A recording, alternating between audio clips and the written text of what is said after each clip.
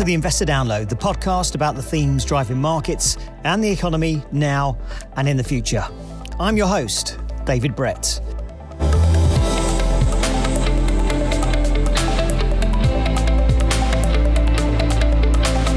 We've been on a long and aggressive path of interest rate hikes for over a year now. Today, the FOMC raised our policy interest rate by 25 basis points. We continue to anticipate that ongoing increases will be appropriate in order to attain a stance of monetary policy that is sufficiently restrictive to return inflation to 2% over time. Higher interest rates meant it was more expensive to borrow money with the aim of slowing demand and taming inflation. And it seems to be working. All right, switching gears now into the economy, and it looks as if inflation may be continuing to ease right here in the U.S. Yeah, according to the new data released by the U.S. Bureau of Labor Statistics this morning. According to the report, prices of consumer goods rose 0.2% in June, bringing the annual level down to 3%. In the US, inflation, which peaked around 9% in the second half of 2022, is now around 3%. So ultimately, central banks just don't need to hold interest rates as high as they are anymore. And as inflation starts to fall, if you keep your policy rate the same, actually you're implementing a more restrictive policy because your real interest rate's going up. That's Tara Jameson, a fund manager at Schroders. The belief that interest rates will fall this year has made assets such as cash and bonds less attractive to investors and sent some stock markets to all-time highs. But recent data has proved not everything in the economy runs so smoothly and sent jitters through markets. Over in the U.S., the Consumer Price Index for January rose more than expected as high shelter prices weighed on consumers, marking a 3.1% increase. This data has jolted the stock market against bets that the Fed would start trimming rates in May. If history repeats itself, inflation does come a little bit in waves as well. And so I think the Fed is taking note of that. But they have the ability, because the US economy is still so strong, to play a little bit of a waiting game, right? To look for more confirmation of those data points. That's Alex Funk, Chief Investment Officer of Schroder Investment Solutions.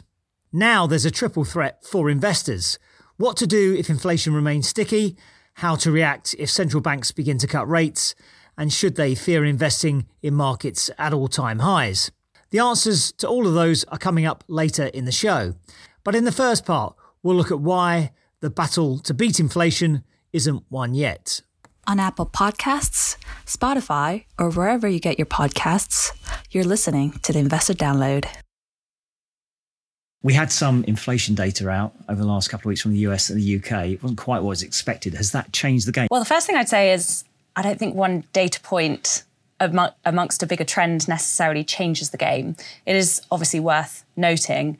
And yeah, the inflation data recently was a bit of an upside surprise and sort of reinforced, I think, some of the concerns that we've had about inflation. We always said the journey from 9% to roughly 3%, that would be the easy part, right? Largely base effect, big movements out of some of the supply side factors. They move from 3% to the target of average inflation of 2%. That's not a straight journey, right? And I think we're seeing that in the data. We're seeing it month on month, quarter on quarter. Disinflationary trends are clear, right? So that's definitely happening. Getting to the official 2%, I don't think is a straight line. Even if we're on the right path, markets have been volatile after each release of data. Perhaps understandably, nervous investors have reacted to any signs that inflation might remain stubbornly higher. After all, it's been a while now since they were being told that inflation would be transient. It wasn't. And now they're being primed for higher for longer, both in terms of interest rates and inflation, although not as high as previously. We are going to see more volatility, and that is actually one of the things that kind of comes out of our work on the 3D reset. So the 3D reset is the big three structural forces that we think are going to create more inflationary pressure going forward. It's demographics, deglobalization and decarbonisation. Ageing populations are creating labour shortages, which is pushing up wages. Reshoring or rerouting supply chains to bring security is costly. And cleaning up our energy supply and consumption is expensive in the short term. The reset is creating inflationary pressure. It doesn't actually mean that inflation is necessarily going to be higher in the end, but within that there's going to be cycles, and the central banks do have a very difficult job on their hands at the moment. They've had to bring inflation down a long way. They've still got a bit more they need to do. And I think markets at the moment think that they can engineer a soft landing, but obviously, these outcomes can be binary and there is always the risk of a hard landing. You almost don't know the risk until it appears itself, right? And so we saw a little bit of that with the SVB. We've seen a little bit more banking stress more recently as well. And the market is extremely reactive on inflation data, the expectations on the Fed, and we're seeing it in sort of sensitive areas. So again, in the bond market, we've almost become a little bit more accustomed to sort of 10 basis point moves in the US Treasury curve, right? And that shows volatility. Despite the volatility, some markets are trading near all-time highs. That isn't surprising if you believe inflation has been quashed. But it poses a difficult question for investors. If central banks begin cutting rates, should they be scared about investing in markets at all-time highs? That's coming up. Get in touch with us by email at schroderspodcasts@schroders.com or visit our website, schroders.com/the investor download. The US stock market hit an all-time high in mid-December 2023 and has moved higher since. At the end of January, it was nearly 3% above the previous peak. This has left many investors feeling nervous about the potential for a fall. I think it can feel quite scary buying into markets when they're at all-time highs, and I guess that's where kind of investor psychology comes in. The market is actually at an all-time high more often than you might think. According to research from Schroders, of the 1,176 months since January 1926, the market was at an all-time high in 354 of them. If you actually look at the data and you look at the times that the S&P has been at an all-time high, it's been at an all-time high 30% of the time. And actually the investment outcomes haven't been bad if you bought at an all-time high. So if we look back over history, you'd have beaten inflation by 10.3% investing at the all-time highs compared to 8.6% over other periods. So it's not necessarily a bad thing. Over long time horizons, differences in returns can seriously add up. If you'd invested $100 into the US stock market in 1926 and just left it alone, didn't touch it, it would now be worth around $85,000. That's according to Schroders data, which we'll link to in the show notes. Now, if we take the opposite view of that and said, well, if you put in that same $100 and then took the money out the market when you had hit these all-time highs and then invested in cash and ultimately tried to come back into the market, that same investment would have been roughly 90% lower at just under $9,000. So again, the effect of timing the market, again, purely just on all-time highs, creates some complexities for your investment performance as well. Adding to that complexity is the prospect of the Federal Reserve potentially cutting rates. For instance, the market is pricing in a nearly 82% chance of a quarter point cut by June.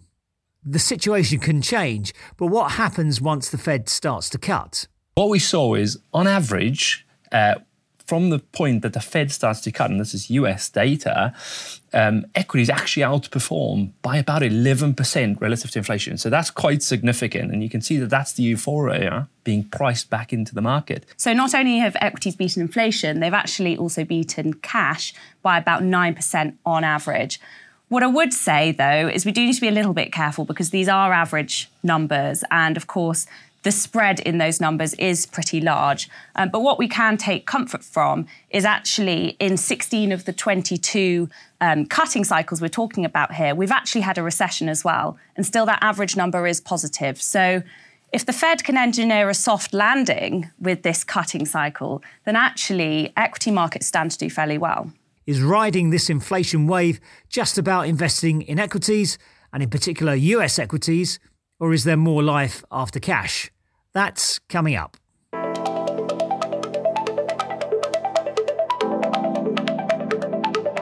From Schroders data, it looks almost like equities are the only game in town if you want to get inflation busting returns. Is that the way you see it? Equities are a very good asset to hold long term if you want to beat inflation. They're one of the best at outrunning inflation.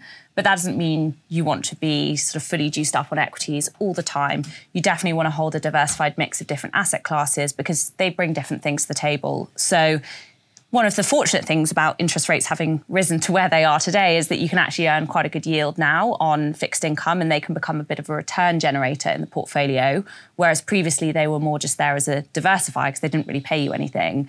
But equally, in the last year, we've seen some very strong returns from corporate bonds, for example. So the additional spread that you earn for taking on corporate credit risk has really contracted a long way. So actually at the moment, in terms of taking risk in portfolios, we are preferring equities to other parts of the market like corporate credit. But that can change. It just depends what the market's pricing. However, it seems hard to ignore equities. But I think the really important thing to remember is that equities are critical to hold over the long term if you want to beat inflation. They are one of the best assets. I'd say within equities, you have to think about it a little bit as well. So clearly the Magnificent Seven are truly magnificent, right? Virtually no debt on the balance sheet, strong cash flow, high moats in terms of the products and services they have, ongoing tailwinds from the investment in AI and the excitement around that. And that's done really well. One has to acknowledge that there's other parts of the market, other parts of the world that could either benefit from that as well when we have a broadening out and ultimately re-rate from a perspective of being slightly depressed over the last little while. So I think not only across asset classes, but within asset classes, you need to think about that diversification element as well. One very final question. Given the rates look like they're peaking and possibly on the way down, is cash dead now for investors? I don't think cash is dead. It's always an option as an asset class, but I do think that fixed income is becoming more exciting. And the one big difference between government bonds and cash is that government bonds do have that potential to have that negative correlation with equities in a severe risk-off situation. So we have had times in markets before where equities have been falling and your bonds have generated a positive return in the portfolio. Cash isn't going to do that for you. So they do bring different features and they bring something different to the table in a portfolio. That was the show. We very much hope you enjoyed it. You can subscribe to the Investor Download wherever you get your podcasts. And if you want to get in touch with us, it's Schroders Podcast at Schroders.com. And you can find out much, much more at Schroders.com/insights. New shows drop every other Thursday at 5 p.m. UK time. In the meantime, keep safe and go well. The value of investments and the income from them may go down as well as up, and investors may not get back the amounts originally invested. Past performance is not a guide to future performance. The information is not an offer, solicitation, or recommendation of any funds, services, or products, or to adopt any investment strategy.